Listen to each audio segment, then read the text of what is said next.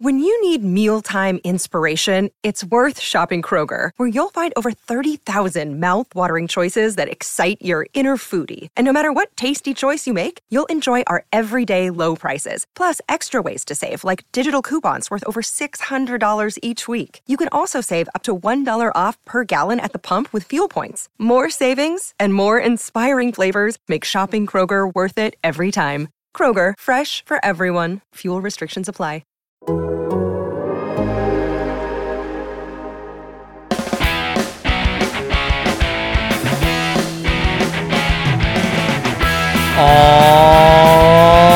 right, everybody.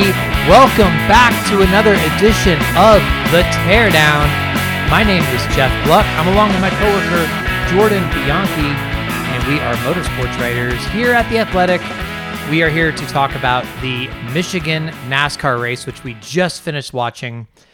We haven't talked or compared notes yet on anything that happened, so I'm really interested to get Jordan's takes, and we'll digest it all. But first of all, Jordan, how are you doing today? I'm doing well. I look forward to talking about this race to you. And as this was unfolding today, I'm like, oh, this is just queuing up for a classic Jeff Gluck rant. I can't wait for him just to go off because I know what he's going to say. We were texting about it a little bit about this race, not the podcast, but this race. And I'm just looking forward to inevitably your rant, which is going to be coming. No, I think you're going to be sorely disappointed, honestly. I really don't. I'm being serious. I don't think there's anything.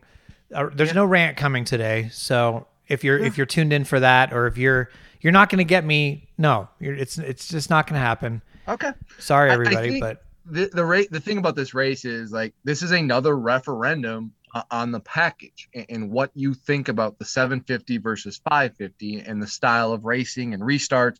I was watching this race, especially late when you had Blaney, William Byron, and Kyle Larson battling there. And it looked like I think it's fair to say Kyle Larson probably had the fastest car today all day. And it looked like he had a run on Blaney and he couldn't make the pass. I was having flashbacks to last fall at Kansas with Logano and Kevin Harvick. And I don't know how I feel about this race because today's race at Michigan was honestly probably the best Michigan race I've seen in a long time. It had passing. I know I just said that the leaders couldn't, you couldn't make passes, that kind of thing, but there was passing. It was entertaining. You had drafting. You had a lot of different strategies. You just had a lot of things going on. This from beginning to end was one of the more entertaining Michigan races in a recent memory for me. So I liked it in that respect. That said, this is also due to the aero package, which we know how I feel about this and how you feel about this and how a lot of people feel about this. So it's kind of hard to digest both of those things together. At the end of the day, I liked what I saw. And I think if you were a casual fan at best, if you had no idea about aero packages or rules or anything, and you just turned on today's race and watched, I think you were entertained.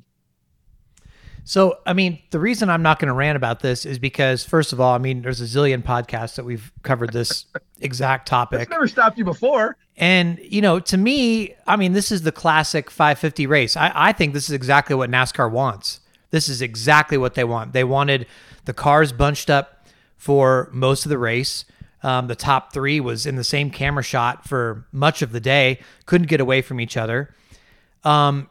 It didn't matter. NASCAR doesn't care that it's impossible to pass or you can't pass or you need help from somebody else to pass or you need a mistake to get past or whatever. I mean, they don't care about that. They care that it looks close.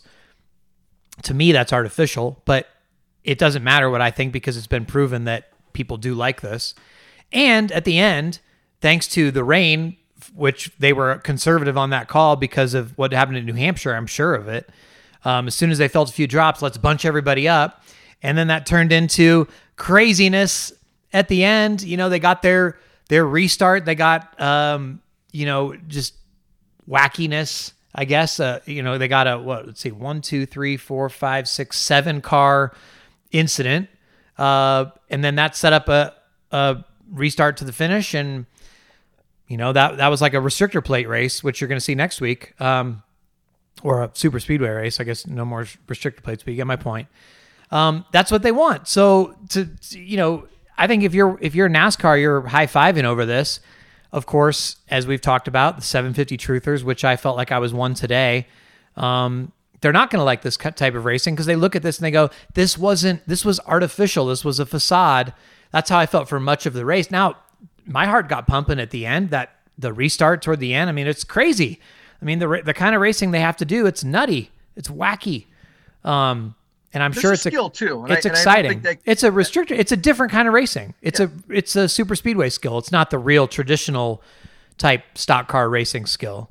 It's not the type of racing you saw at Michigan for years. They've successfully turned Michigan into have super speedway elements, which is what they're trying to do for Atlanta, right? So, I mean, I think today was sort of a win for NASCAR. Again, there's those of us who are going to be like, didn't really love how that came about, and it was frustrating to watch faster cars not be able to pass or get stuck in position.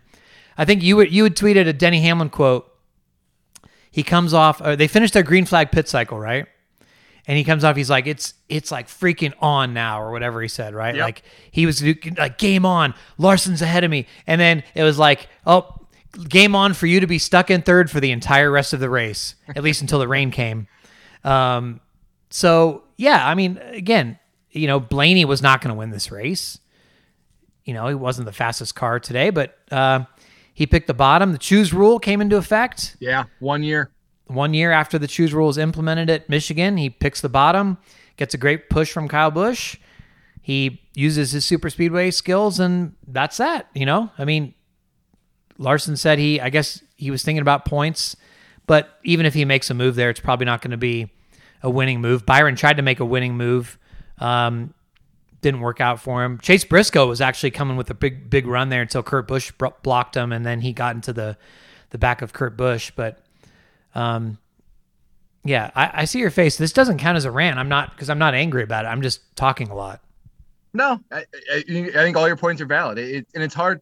One thing I thought about this, and we've talked about this before in the podcast, and this is a conversation we've had with people in the garage, is, this is Blaney's second win of the year. And yeah, maybe, I don't know what momentum is worth in NASCAR. I feel like there's something to it to some degree. If you have confidence, I think you do perform better. But with the different aero packages that we see, the different tracks and everything, is there something that you can take out of this and say, oh, wow, Ryan Blaney and the 12 team are kind of peaking at the right time. And I don't know if you can say that or not, because you don't know. And how this win applies going forward to the playoffs. Yes, the bonus points and all the playoff points help a lot, but does it really mean anything in the grand scheme of things about, well, maybe Blaney's one of those guys you got to keep an eye on come the playoffs. I don't know, because in the past, if somebody has a win like this right before the playoffs, you're thinking, wow, this is good. They're kind of peaking at the right time, maybe hitting on something, especially at a track like Michigan. Now, I don't know if you can really say that. No, I mean, no, this has nothing to do with anything, really. I mean, first of all, this would be, to me, if someone won Talladega or Daytona like next week, and you say, does this mean anything for the playoffs? No, it has really no application at all. Maybe if he dominated the race and was the best car today or something, and you're like, wow, Blaney really came out and showed us something. But, he was probably, I would say Larson was better. Elliott was better, which I have no idea what happened with that pit call. We'll talk about that in a little bit. Yeah. Austin Dillon was definitely better today. Yep. William Byron was better. Kyle Busch was better. Hamlin. So, I mean, you're talking about Kurt. Yeah, maybe. He was probably a 6th or 7th place car. He was somewhere in the back half of the top 10. I think that's so how can you, you can't say Blaney's peaking at the right time. I was more impressed by Blaney running down Larson at the Atlanta race earlier this year. He showed me more strength there. But to me, this is like, okay, it was a race that happened. 550 package, not going to be as applicable in the playoffs in a lot of cases. So, yeah, I mean, it's a good win for them. It's the first time Blaney's won multiple races in a season, which I think is important, and you can feel good about that. But I mean, this is more like a Cole Custer, Kentucky with the late restart kind of win to me. Sure. I think it's fair. And I think it's interesting to note to me that it is Blaney's second win of his career. And it's something I think you were on of the season. Second win of the season. The first time he's won multiple races in the season, excuse me. You were, I think, on leave at Atlanta.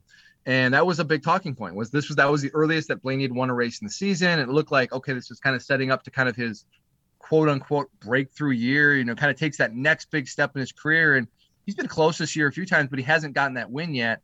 I think there is something to be said for him finally kind of getting that second win on the season and showing that, hey, I can do this, not just winning, but winning multiple times a year. I think that kind of elevates you a little bit. And it's been something we've been waiting for from him. Yeah. I mean, so when they won, I mean, we were still talking about Penske as potentially on the same level as Hendrick and Gibbs at the time. Yeah. Right. Logano goes out and wins the dirt race the next week, which really has no application to anything. Your favorite race of the year? Oh, please. Anyway, Keselowski won Talladega, which again has no really, that doesn't no application to anything else. Aside from that, the only Ford win since Brad Keselowski won on April 25th was Eric Almirola winning at New Hampshire until today. So, to me, Ryan Blaney has gone the way that Ford has gone and the way Penske has gone. It's not like his teammates are going out and winning a bunch of races and he hasn't been able to break through or he's lagging behind or something. It just really, they've been the third best team this year and their results show that, I feel like. So I really haven't, looked at his season and gone, man, they're really underachieving. I mean, he is 7th in points ahead of both of his teammates now. So, I get that we thought it was setting up that way, but to me, this isn't the fairest comparison. If I just think the best way to go is to look at people's teammates, and I don't see his teammates doing anything amazing. So. No, and that's fair. I think if you look at the totality of the season as a whole, he's been right there with his teammates. He's outperformed Keselowski. I think Logano's been a bit better, but Blaney's been in the mix. And Blaney's been throughout his career. Blaney's been really streaky. He goes on these runs where he'll go 4 or 5 races in a row, lead a bunch of laps, win some stages, and like, whoa, he should probably win that race. He probably should have won that race, and then he didn't, and then he kind of tapers off. It's going to be interesting to see if they can kind of curb this a little bit. Blaney's first, 2017, he wins a race for the first time with the Wood brothers, makes it to the semifinal round of the playoffs. And you're like, wow, that's pretty impressive. And he's had other playoff runs kind of like that, but more often than not, it's just kind of like, you shrug your shoulders. I'm still kind of waiting for that next big step from him. I think he's tremendously talented. I think he's a driver that can win a lot of races at this level and be one of those guys that you're always talking about. I'm waiting for him to kind of have that big playoff moment, and I'm curious if Penske started. And that was the thing about this race too, was Penske looked good today. Intermediate tracks this year, 550 races, they've been kind of up and down. Blaney won earlier this year at Atlanta, but you go back to Nashville, they were just okay. You go to Atlanta, they were not good there as an organization. They were off that day. So Nashville was 750, I think, though. But I get your point. You're right. You're right on Nashville. I'm thinking. But listen. But the entire narrative to this is the only reason we're talking about Ryan Blaney is because a few raindrops fell on the racetrack. Otherwise, in all likelihood, it turns out to be a 1-2 Hendrick finish. Byron or Larson, probably Byron, the way he came out of the pit cycle. And we're talking about, wow, Hendrick yet again, the last downforce race. Before the playoffs, they finished 1-2. Is Byron a threat now? Larson, he's showing strength again. He continues his strong ways or whatever. And if Elliott hadn't, again, can we talk about this for a minute? I just do not understand what happened today with Chase Elliott. I haven't seen one good explanation from anybody who listened to his radio or anything. Okay, so it was coming to the end of stage 2, right? And the JGR cars had taken 2 tires. Larson and Elliott took 4 tires. And they said right away on the broadcast, okay, well, this means the JGR cars are probably going to have to pit and they're probably going to have to take 2 tires to get more tires, right? Whereas, Larson and Elliott, they're thinking about the long game. They can stay out. So the stage break comes, and if I'm getting my timing right, the JGR cars do indeed pit. Larson stays out and Elliott pits. And then he comes out, 16th or whatever. He ends up recovering to a top 10, partly because he got through that wreck.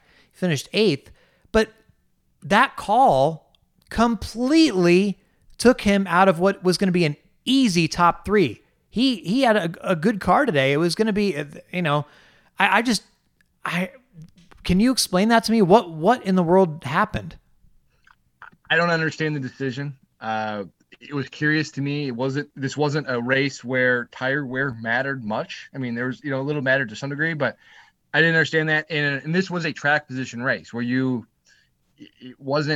needed to have as much track position as possible. You wanted to be as close to the front as possible because you couldn't necessarily ensure that you were going to get to the front because of what we discussed about the package. I didn't understand it. It was interesting to note. I am just here, honestly, for the replies to why Chase Elliott pitted when he did, because Chase Elliott fans seems to have a vendetta against Alan Gustafson as a crew chief, which it always fascinates me that I think Alan is one of the best crew chiefs in NASCAR. He's underrated to some degree, but man, Elliott fans are quick to point the finger at him whenever something goes wrong. Well, okay, I think he's brilliant in terms of bringing a fast car, but his race strategy at times certainly deserves to be questioned. I mean, he makes some very puzzling calls that maybe, and there could be a very good explanation for this that we don't understand, but unfortunately, I just looked at the Chevy post-race quotes that they put out from each manufacturer. Chase Elliott wasn't one of the ones who gave a post-race quote today, so I was hoping to see some explanation there. I don't know what happened, but it's just a weird thing to be like, Larson's doing this. They seem to be running together and on the same strategy, and all of a sudden, okay, Elliott is just gone out of the picture for no reason. It seemed like to me, it was just like, why would you do that? I just didn't really get that. But anyway, another thing we need to talk about, because, hey, maybe it wasn't going to be a top 3 for Elliott if Austin Dillon was looking really strong. He finished 6th at the end of stage 2, and then the incident with Keselowski. Jordan, how did you see that incident? It's weird. At first blush, you see the accident and you look, oh man, Keselowski took him out. Oh, that was as deliberate as it gets. But that was the first replay. When you look at it again, you're like, that was kind of a racing incident. Dillon kind of moved up, Keselowski moved down, and like, unfortunately, they made contact at a really bad part of the track. Not too dissimilar, by the way, when Carl Edwards spun out Brad Keselowski at Atlanta back in 2011. And it kind of had reminiscent of that crash. I think this was a racing accident. The only thing I question is at that point, why it feels like they should both been back down a little bit quicker and maybe a little separated each other from, a little bit sooner than they had been. But that's in hindsight 2020. That's a fast part of the racetrack. Things are happening so fast. I just don't know if either one of them at that moment really had a sense of where the other was at. It's a racing accident. Yeah, I see it the same way as you. I mean, to me, it makes, first of all, you have the radio chatter from both drivers immediately. So Dillon apologized to his team.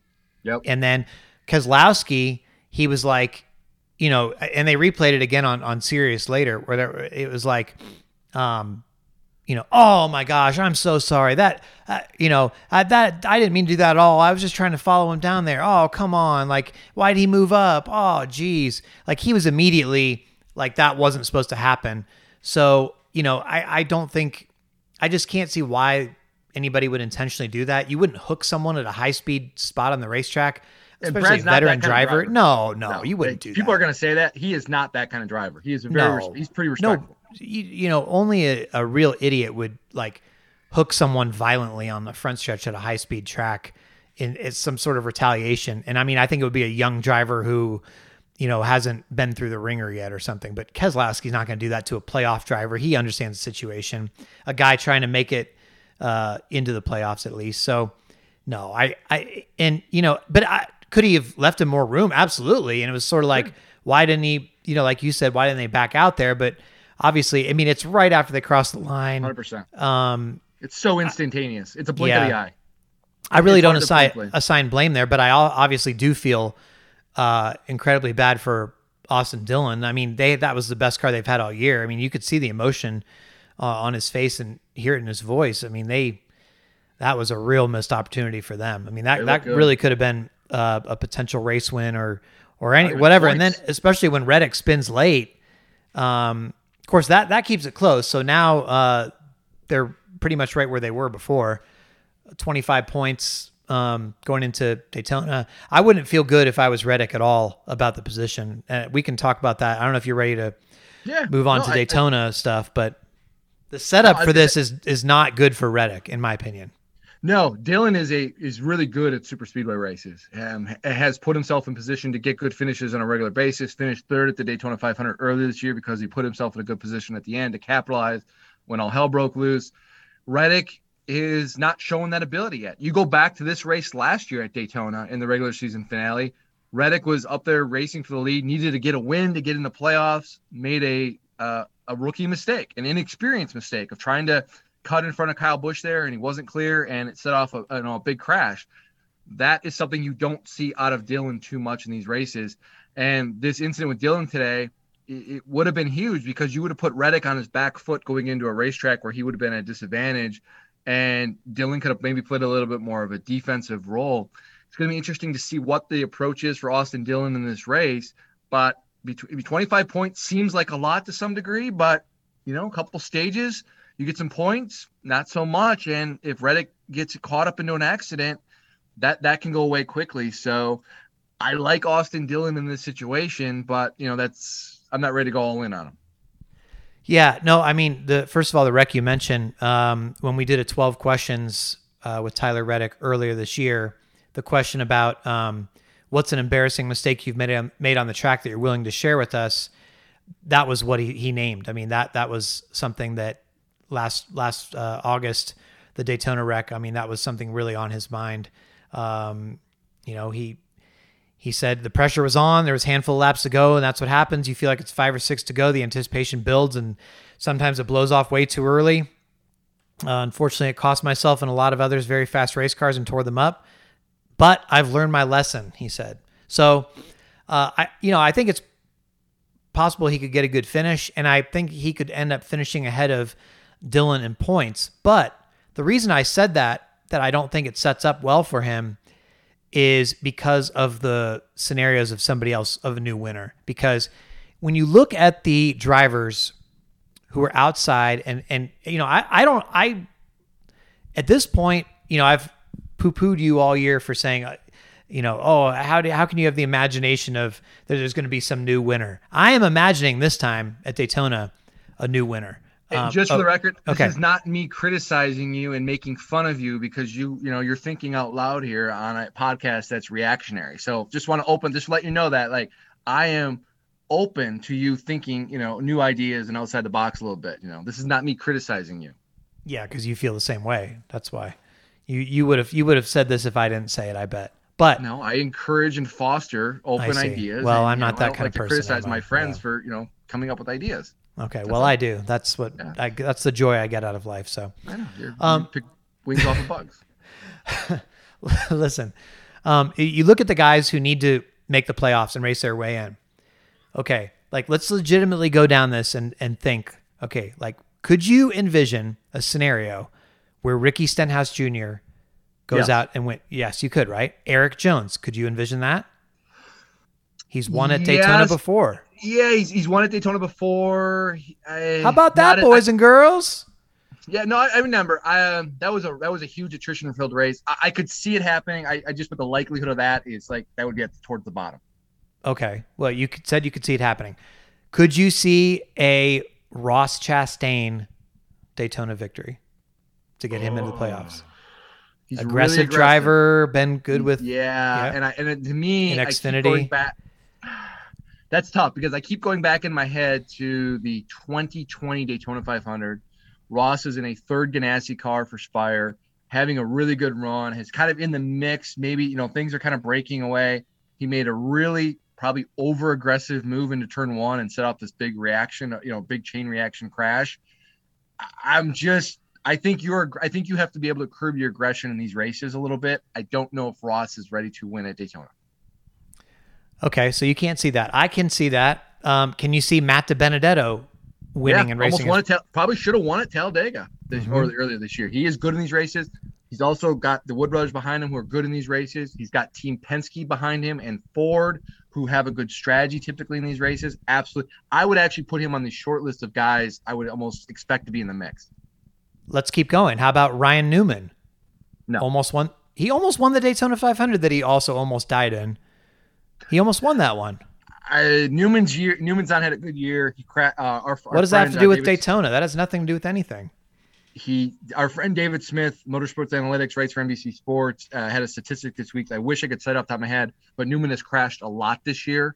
To me, Ryan Newman is a driver showing his age. I don't think Ryan Newman's ready to win at Daytona. Okay, well, I'm going to say that I can envision it. How about Corey LaJoie? Can you envision a Corey LaJoie victory? He's always seems to be good at restrictor plate tracks. Yeah, I mean, he's got a puncher's chance.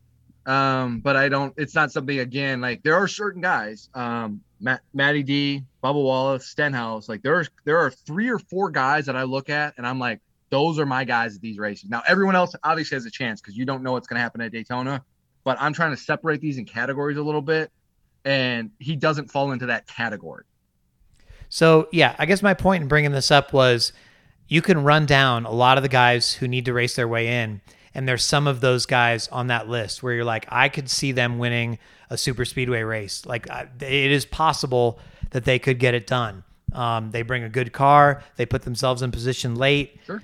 And next thing you know, you could have somebody bumped out. I mean, Austin Dillon himself could race his way into it, as we've talked about. Now, of course, you have a lot of the top contenders, Denny Hamlin, I don't know, Blaney, Logano, Keselowski are perfect examples of people who are already in, and they could go out and just as easily just add more playoff bonus points to their list and win the race, and there won't be a new winner. But like, I legitimately almost see it like a 50-50 chance where you could have an underdog and not. And that's scary for Tyler Reddick because he could fall out via points. He could fall out with a new winner. After Dillon wrecked, it seemed like he could only fall out as a new winner. Now, there's 2 ways for him to fall out. So a lot of pressure on him. Yeah. I think this speaks to something we've talked about before on this podcast, which is I love Daytona as the last race of the regular season. I love the wide openness of it. I love it as this free-for-all where if you're out of the playoffs and you need to win, damn it, you've got a good shot to get one at Daytona. And I love it because I think it's exciting and it adds another element to the regular season that we were missing before. So I'm excited for this week. I'm excited for Saturday night's race. Yeah, and I agree with you. And I still feel the same way that, if you've gotten to this point in the regular season and you haven't won and you're trying to race your way in on points, of course, there's only 1 spot left now, which is pretty amazing. But who cares if, you're going to fall out because, somebody else, there was a new winner. Well, you should have won then. You know what I mean? Like, you had 25 other chances to win. If you don't do it, you're probably not going to do much in the playoffs anyway. So, yeah. One person who did clinch their spot today, Jordan, was Kevin Harvick. No more doubts about whether he'll be in the playoffs. I don't know how far he'll go. We'll talk about that on our playoff preview podcast, which will also be the podcast probably that is the post-race podcast next week. But at least he's in. I don't know if he's going to do anything. He had won 3 Michigan races in a row coming into today, and he was just not a factor. I mean, and you could see on his radio chatter, just not happy. He was not happy. No, and the typical how his whole season's gone. Ended up finishing 14th. Not good. Not a good sign. No, I don't disagree. My thoughts on Harvick and what he's going to do in the postseason. I'm not ready to write these guys off yet, but this also goes back to the package. Is this a thing where we can just kind of shrug our shoulders and say this was a 550 thing? We're going to some tracks at Darlington, Richmond, and Bristol, which are 3 good tracks for that team. And this will not be those are not 550 tracks. Those are 750 tracks. I hear you, but I mean, to sweep the Michigan doubleheader weekend last year and then come out and just not even, be a factor at all, like has been the season as a whole for them. I mean, that's just got to be demoralizing, I guess. But it's frustrating. I mean, I talked to Rodney Childers for a story you're going to see on The Athletic, I think, going into the playoffs last week. It's been frustrating at times. This is not a position they're used to being in. They're used to going into the postseason as, hey, wow, that they're one of the favorites. You've got to watch them, and it's going to be interesting. And I asked Rodney a question, and I kind of mentioned this podcast. I said, Rodney, in the past, when people have doubted you, you guys have kind of thrived on it. When your back has been against the wall, You guys have come out swinging. Remember that Dover race a few years ago where they needed to win? You know, whether at Phoenix where they needed to win to clinch their spot in the Final Four. They've had this ability to kind of rise up. And I said, can you hearken back to those moments and say, okay, we can, you know, we're good at these. We're good at when people are doubting us. And he's like, I don't know, probably not, because everything is different now. He's, you know, I thought I'm kind of paraphrasing here, and I wish I had the exact quote, which is basically NASCAR, the rule book now is so much tighter, and how inspection is and everything else. There's just such a smaller window to play with now. And he goes, back then we could spend all week, you know, in the wind tunnel, basically, you know, looking at different things, trying to figure out where we can make little gains. We can't do that now. That is a difference. Yeah. Well, this was obviously the only Michigan race of the year. Are you okay with that? Yeah, I was going to ask you about that too. I'm okay with it. I've said this before many times where I never understood why Michigan had 2 races. Now I get it. It's in the backyard of Ford and Chevrolet, but Michigan just having 1 race to me kind of puts the more importance on this race for the manufacturers. Like, hey, this is our one time this year where we can bring all our employees out to the racetrack, where if we get that win, it kind of resonates and it carries through. It's not we're going to be back here in 6 weeks again kind of thing when they raced in June and they raced in August. I don't know what the stands look like today. I didn't get a good look at it. I haven't talked to anybody on the ground at Michigan about attendance, but I do like this race as just having 1 date, and I think it can do something special with that. That's my hope. Yeah, I'm fine with it unless they have a doubleheader weekend. I think they could have similar success as to Pocono, where, you know, the camping scene at Michigan, as I've said before, I got to camp there once for a story, and it was so fun. And they have such a great campground scene there that I think rivals Talladega and the best infields. And, you know, I just, you know, if you want to do 2 races and make a weekend out of it there, I think that could work. But other than that, you certainly don't have to come back there twice. It's just weird how the schedule, it continues to evolve, right? Like we've documented the rise in road courses. We haven't talked as much about the decline of the 2-mile tracks. When Fontana turns into a short track, you know, you used to have 4 big 2-mile oval tracks a year, 2 Fontana, 2 Michigan. Mm-hmm. Obviously there was no Fontana, at all this year because it got taken off the schedule. There's only 1 race anyway there. It's going to turn into a short track soon. And now Michigan's down to 1 race. So you're only going to have 1 2-mile big sweeping fast oval on the schedule. Those used to be like kind of a thing that like, okay, they're good on these type of tracks. Like Larson's good on these type of tracks back when he was with Ganassi. Now it's just going to be 1 a year, pretty much, you know, starting in a couple years. So just kind of weird how things ebb and flow, I guess, with the schedule. But, you know, they have it, you can almost lump it in as the 5th super speedway in a way anyway, the way they're trying to design this. And if the next gen car, you know, turns out to be that way, and they get Atlanta that way, it could be even more super speedway-ish, which again, a lot of people will like that. So I don't know how we're going to start classifying tracks if this comes to fruition as we think. Like, you know, how do you clarify what is a super speedway track? Because, you know, how is Daytona really different from Michigan or Atlanta? We don't know, and I got some reservations whether or not, you know, we're going to see the kind of racing that we think we're going to see at, you know, with the next gen car at Atlanta and Michigan. But it's going to be interesting to see how this evolves and how we start classifying, you know, who wins. And the good point of this is, after today's race, Blaney was asked about this, and it didn't really click with me until I heard this question, which was, can you take what you learned today and the communication with your spotter and the drafting skills, and like you were talking about, Jeff, the blocking and everything, and apply that to next week? Is it good practice in some ways? And I was like, that's actually a really good point. This was kind of a appetizer, if you will, for what next week is going to be like. Yep, I totally agree. And good week for them to make the switch with TJ Majors and Coleman Presley switching from Keselowski and Logano as well for that reason, for Blaney's 2 teammates, because if you're going to make that switch as they did, although you know, I don't know if that led to any miscommunications or not. Logano ended up wrecking and Keselowski didn't leave enough room on the bottom. I assume I listened to TJ's radio chatter, like I said in that radio replay. and it sounded like he was just calling it normally. I mean, Keselowski knew it was the last lap, but that was one of my early thoughts on that. Like, did he even know that the stage was over or something? But anyway, so yeah, for the same point you're saying about practicing with your spotter for Blaney, I think the two Penske teammates made a wise timing decision as well for that reason. Anyway, so Jordan, last week on the teardown, I see you're. I don't even like. I'm not like Kyle Larson where I just enjoy winning this much on the Good Race poll because it kind of takes the fun out of it. I want to be challenged here, and now yet another victory for me.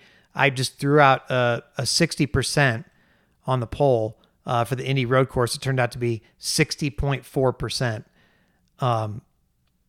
Yes, yes, thank you very much. It was honestly just a guess. Now this one is going to be really tough, Jordan, because you've got the 750 truthers versus the Blaney fans versus the people who were casual fans and just liked the race for what it was in the first place. They thought it was exciting. So three sort of different, distinct groups pulling in potentially different directions. There could be some crossover, but it's very hard to tell what this race will do because of that. Now, I can tell you that the top Michigan race ever in the poll was 77.3%, and that was the opener of last year's Michigan doubleheader with Harvick winning with this package. So it could be something like that. However, there have been Michigan races that have been really bad, such as when Harvick won in 2018. That got 38%. So it's going to be somewhere in there. The lowest race of this year, this race for a while was probably going to be, I thought in stage one, I was like, this is a candidate for a bad one. But the lowest race of this year is 48.5. So I don't think it's going to be anywhere close to that. I think it redeemed itself toward the end. It was exciting. And I know I got to go first and I'm stalling. But I'm going to say 64%. Okay. Hot diggity dog. Boy, am I excited to make this pick. I will just say this. I tweeted something out about Kyle Busch that said on his radio, I think it was in stage one, and he was pretty emphatic when he said this, maybe used an expletive I will not share on this podcast because this is suitable for all ages. But Kyle was not happy that all the cars were running the same and you couldn't pass. And based on everything we've seen this year, and you have swung me over to your side, there are these 750 truthers out there. And I think today is, as I mentioned at the beginning of this podcast, is pretty much your evidence. If you're a 750 fan, this is your evidence that this is not the package you like. And this is why, based off of the reaction to what the Kyle Busch tweet got, and people were agreeing with Kyle, I think this is going to be 55%. And that is that. Okay. That's fair. I think there's a chance it could be in the 50s. I mean, that Kansas race earlier this year ended up getting a 57. I think that was somewhat similar to this. Not the Kansas race last year, but anyway. Okay, so 55 for you, 64 for me. Plenty of gap in between there to settle this if that's where it falls. So, and I will make an agreement to reset the points after this. However, somebody, I wish I could tell you who it was. Somebody tweeted me. They had a really good idea this week for what we should do for the playoffs. Did you see this tweet? You know what I'm talking about? I didn't see the tweet, and I'm sure we don't. No. Okay. Well, I'm just going to read it to you anyway. Of course. NASCAR View. That's who it was. NASCAR_View said, regular season champ gets to pick second every week for the playoffs. So me being the regular season champ, I could graciously reset the points. We could start over for our 10-week playoff, but you have to go first every time so I could. That's just fine. I am more than happy to do that. What happened to your enthusiasm for the poll, Jordan? You were so happy.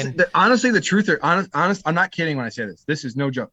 We talked about this last week on the podcast. Like, we had a string of races. My turn to rant, by the way. Again, and like, you can literally, this is a carbon copy of what I said. New Hampshire, Atlanta, Watkins Glen, all very good races. And for whatever reason, people don't see it that way. I don't get it. I have been beaten down by the truthers. I don't disagree about the aero package, but at some point it is what it is, and you can't fight City Hall, and you're not going to be able to fight NASCAR in this. So good racing is racing.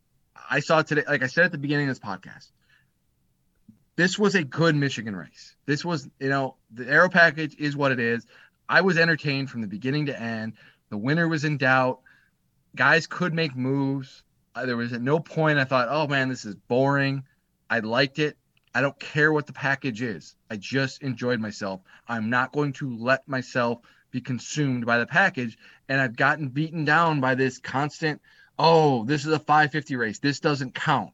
I'm tired of it. I'm tired of it all. Okay, that's fair. I wish that packages in some ways, could just be like in what's that Jim Carrey movie, Eternal Sunshine of the Spotless Mind? I've heard about it, never seen it. Okay, well anyway, they erase his memory from certain things. So I just wish that I could not know what the package was going on and what was all going into it, and just I understand what you're saying about enjoying it and all that stuff. I totally get that. Jordan, there's other stuff to talk about in the motorsports world, and one of those was the very exciting or dramatic, interesting IndyCar race where there was lots of attrition. The points race got completely shaken up, really. Alex Palou, he's just, it's not really even his fault. No, what's happened innocent recently. Bystander. Yeah, his points lead is gone. Gone and crumbled, and now he's trailing Pato O'Ward. Joseph Newgarden wins at Gateway. A lot of attrition. Got a really good chance too, by the way, to win this championship. Yeah, and I mean, when you look at the points now, I almost feel like he's got to be the guy that you're watching. I know Dixon's not out of it, but at this point in the season, with 3 races to, he's Dixon for one thing, so he could reel off some great finishes. But they're going to go Portland, Laguna Seca, Long Beach to finish off the IndyCar season. And to me, I think that just sets up so well for Newgarden. He's already won 2 championships. He's going to be composed under pressure. Palou and Pato O'Ward are certainly talented and they're going to be fast, but can they finish it out when the pressure is strong and in a tight points battle? I think it's one thing for Palou if he was going to have a big points lead and everybody was trying to chase him and he could sort of manage. But now that it's been completely erased and gone, now he's chasing. Pato O'Ward's never been in this position. I would favor Newgarden over anybody at this point. What about you? I agree with everything you said there. I like Joseph in this situation. He's on the outside a little bit where he needs to still be aggressive. I think the margin is 22, 25, somewhere in there. And so he still has enough. It's enough of his deficit where he can go out, win these races and win the championship, but still where you don't entirely control your own destiny necessarily. I like the fact that everything is kind of in his hands. He's got nothing to lose. And I think he's in a really good spot. I think Team Penske's peaking at the right time now. This is their 3rd win in 4 races. Will Power won last week at the Indy Road Course. Newgarden won a few races ago at Mid-Ohio. I like where this team is at. And I couldn't help but think about how many points this year Newgarden has lost. Opening race of the year at Barber, first lap crash, out. Leading at Road America in Detroit, really felt like the wins were in his grasp, slipped away, lost a lot of points, especially at Road America. I like the position he's in. I think I've always contended that to win a championship, you first have to lose a championship. And I think these young guys now, Pato and Alex, this is the first time they've done this. The pressure is different now. You can't afford a mistake. And it's going to be interesting to see what these guys are doing. And these guys are both incredibly talented, but Joseph is, like you said, 2-time champion. He's finished runner-up in the series last year. He's not going to be fazed by this. I like where he's at right now. Well, there was another race at Gateway this weekend. That was the Truck Series playoff opener. People always ask us to talk more about trucks and Xfinity, or at least mention them more. So I'll ask you, what in the world was that truck race? I felt like I was like having a fever dream or something, like, with the power outage and looking at the screen and seeing no timing and scoring and, all the wrecks or contenders being taken out. And, I thought it was just going to be a race where John Hunter Nemechek would go out and dominate, and he'd strike the tone for the playoff opener and all this stuff. And that just really wasn't the case at all. I was like a weird start to the Truck Series playoffs for sure. Huge. And look at a guy like Todd Gilliland. I mean, he was kind of my pick to win this race. He dominated this race a year ago. I felt like this was a good opportunity for him. DNF crashed, and you see that. And Nemechek, you expected him, to be in the mix. His truck was kind of off on handling all night. He has a mechanical issue. Chandler Smith, another guy who I thought was kind of peaking at the right time and was kind of coming along, good track for him. Mechanical issue in the garage. And it's Sheldon Creed, who, hadn't really done a whole lot this year. It's kind of been a frustrating year for the defending champ, ends up getting the win. So Truck Series at Gateway is always an entertaining show, and they again delivered. And Austin Hill, who came in as the second seed in the trucks playoffs, you're thinking, okay, and then maybe he's got a little bit of momentum on his side. He ends up crashing out. So it's a Truck Series, man. That's always exciting. Yeah. Well, I think what's interesting is John Hunter Nemechek, I guess, ultimately had so many playoff points and all that stuff that he's still technically the points leader. I mean, I know he didn't have the win, so the winner is, I guess, the points leader. But in terms of like the actual standings, he's number one. Even he has more points than Creed even. So that's just kind of funny how things work out. But I wouldn't be too worried about him yet. I don't know. I wouldn't count anybody out. I don't care if you crashed or what. No. Chandler Smith type thing. I mean, weird things happen, but the truck guys there's going to be stuff that happens in the next two races for them. Yeah. So. And they're going to Darlington, which is a tough track for them. I'm excited. We saw what happened earlier this year at Darlington. Remember that big pileup we had in a restart there? I mean, this is fun. Yeah, that's right. I think the Truck Series is some of the best racing around. It's no shortage of storylines. I wish it got more coverage than it did, but it's fun. It's exciting. And I think the playoffs are – I like John Hunter Nemechek a lot. I think he's obviously the favorite, the heavy favorite, but I can make a case for some other guys too, and you just don't know what's going to happen. Meanwhile, over in the Xfinity Series, AJ Allmendinger wins again, coming off his Cup win at Indy Road Course. Love to see how fired up he gets when he wins these races. But, is he quietly creeping into the favorite-ish type conversation? I mean, I guess for much of this season, I was like, okay, Allmendinger's there. He's in the mix. I don't know. I guess not that I wasn't taking him seriously as like a playoff driver, but I just felt like, hey, this is going to be Austin Cindric's, to lose. And I just felt like everybody's going to have to go through Austin Cindric. And I still think that's probably the case, but Allmendinger is certainly showing that he can run with Cindric. Why would you not? I think it's fair to say AJ's the go favorite. I don't know why it's not an either or to me. I mean, Cindric is showing. Well, I think he's come on stronger lately, but there was a while there where it was all Cindric, and I mean, Allmendinger wasn't doing that much for a while. I mean, he was maybe running top fives and stuff, but to win the championship, I mean, I don't know. No? I don't disagree with that, but I look at AJ. I look at where he runs well. It beyond just road courses. I think this is setting up to be a good opportunity for AJ to do something in the playoffs. And they're coming on strong at the end of the year. They've ran well at a variety of tracks beyond just road courses. They've got top 10 finishes at Texas, intermediate tracks, that kind of thing. He's won at Atlanta before. I mean, I just look at this team. I look at where they are. I think they are capable of winning any single week. Now, they don't have maybe the consistency you want from them necessarily, but they are certainly capable of popping off a victory. And that's what you need if you have a bad race or two and your back's against the wall and you need a win to advance. AJ can do it. No, I'm on board with that. And I don't want to dismiss his strength this season. But I mean, when you look at he has 3 wins this year in Xfinity. He won Vegas. Okay. Then he wins Mid-Ohio, which, anytime AJ wins on a road course or even finishes second, you're like, okay, well, you think that, he's sort of supposed to do that, right? You'd expect that. And then he wins Michigan. So it's not like he's won a ton of these races, and the Xfinity Series playoffs aren't exactly road course heavy. There's only one, right? So I believe. So I just don't. I mean, if he's going to come on strong now, I think that's something to be excited about for him and his fans. But I still think Austin Cindric is, above him as favorite status. I don't view them as co-favorites personally.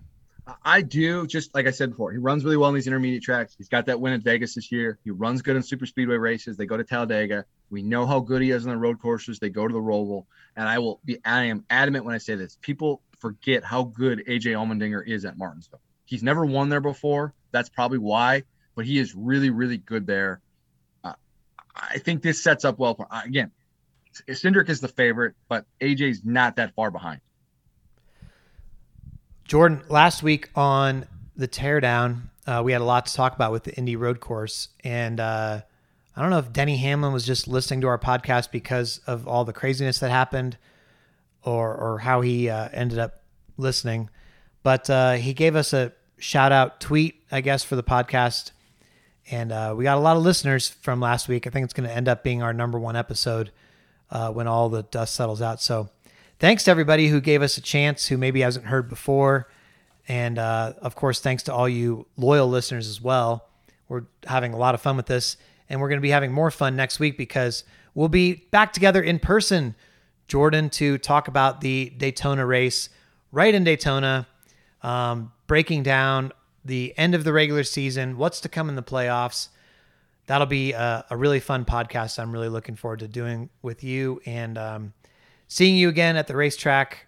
That'll be a lot of fun to give you crap in person and crow about my regular season championship in the Was It a Good Race poll. I wish, we need to start doing this on video just so people can see your face every time I bring up the poll. I should start I'm taking shaking my head screenshots. at the fact that I am genuinely excited to see you because you're one of my best friends. I like spending time with you. We have a good time. We joke. We kick around story ideas. We have a great time together. And you're just sitting here. You just said you're looking forward to seeing me because you want to make fun of me. And it's that's all you care about. It's me, no, I just want to see my good friend who I miss, give him a hug. Hey, buddy, I miss you. No, I just want to make fun of you. It's great. Thanks. Appreciate it. I think it's more of a Jeff. More of a brothers relationship or something where you always just have to give each other crap, which is why I enjoy doing this podcast. Like I said, it's I get paid to give you a hard time, and that's I would like to give you a hard time more often, but I actually get to do it with people listening now. So what a good time that is. Don't worry about my feelings. I'm cool. I don't. I definitely don't. That's very apparent. Yeah. I haven't completed the sensitivity training we're supposed to be doing at work yet. Have you? No. Very clear on that one. I'll be sure to get right on that. I'm sorry. Anyway, everybody, we appreciate you as always for listening, and we will talk to you next time on The Teardown.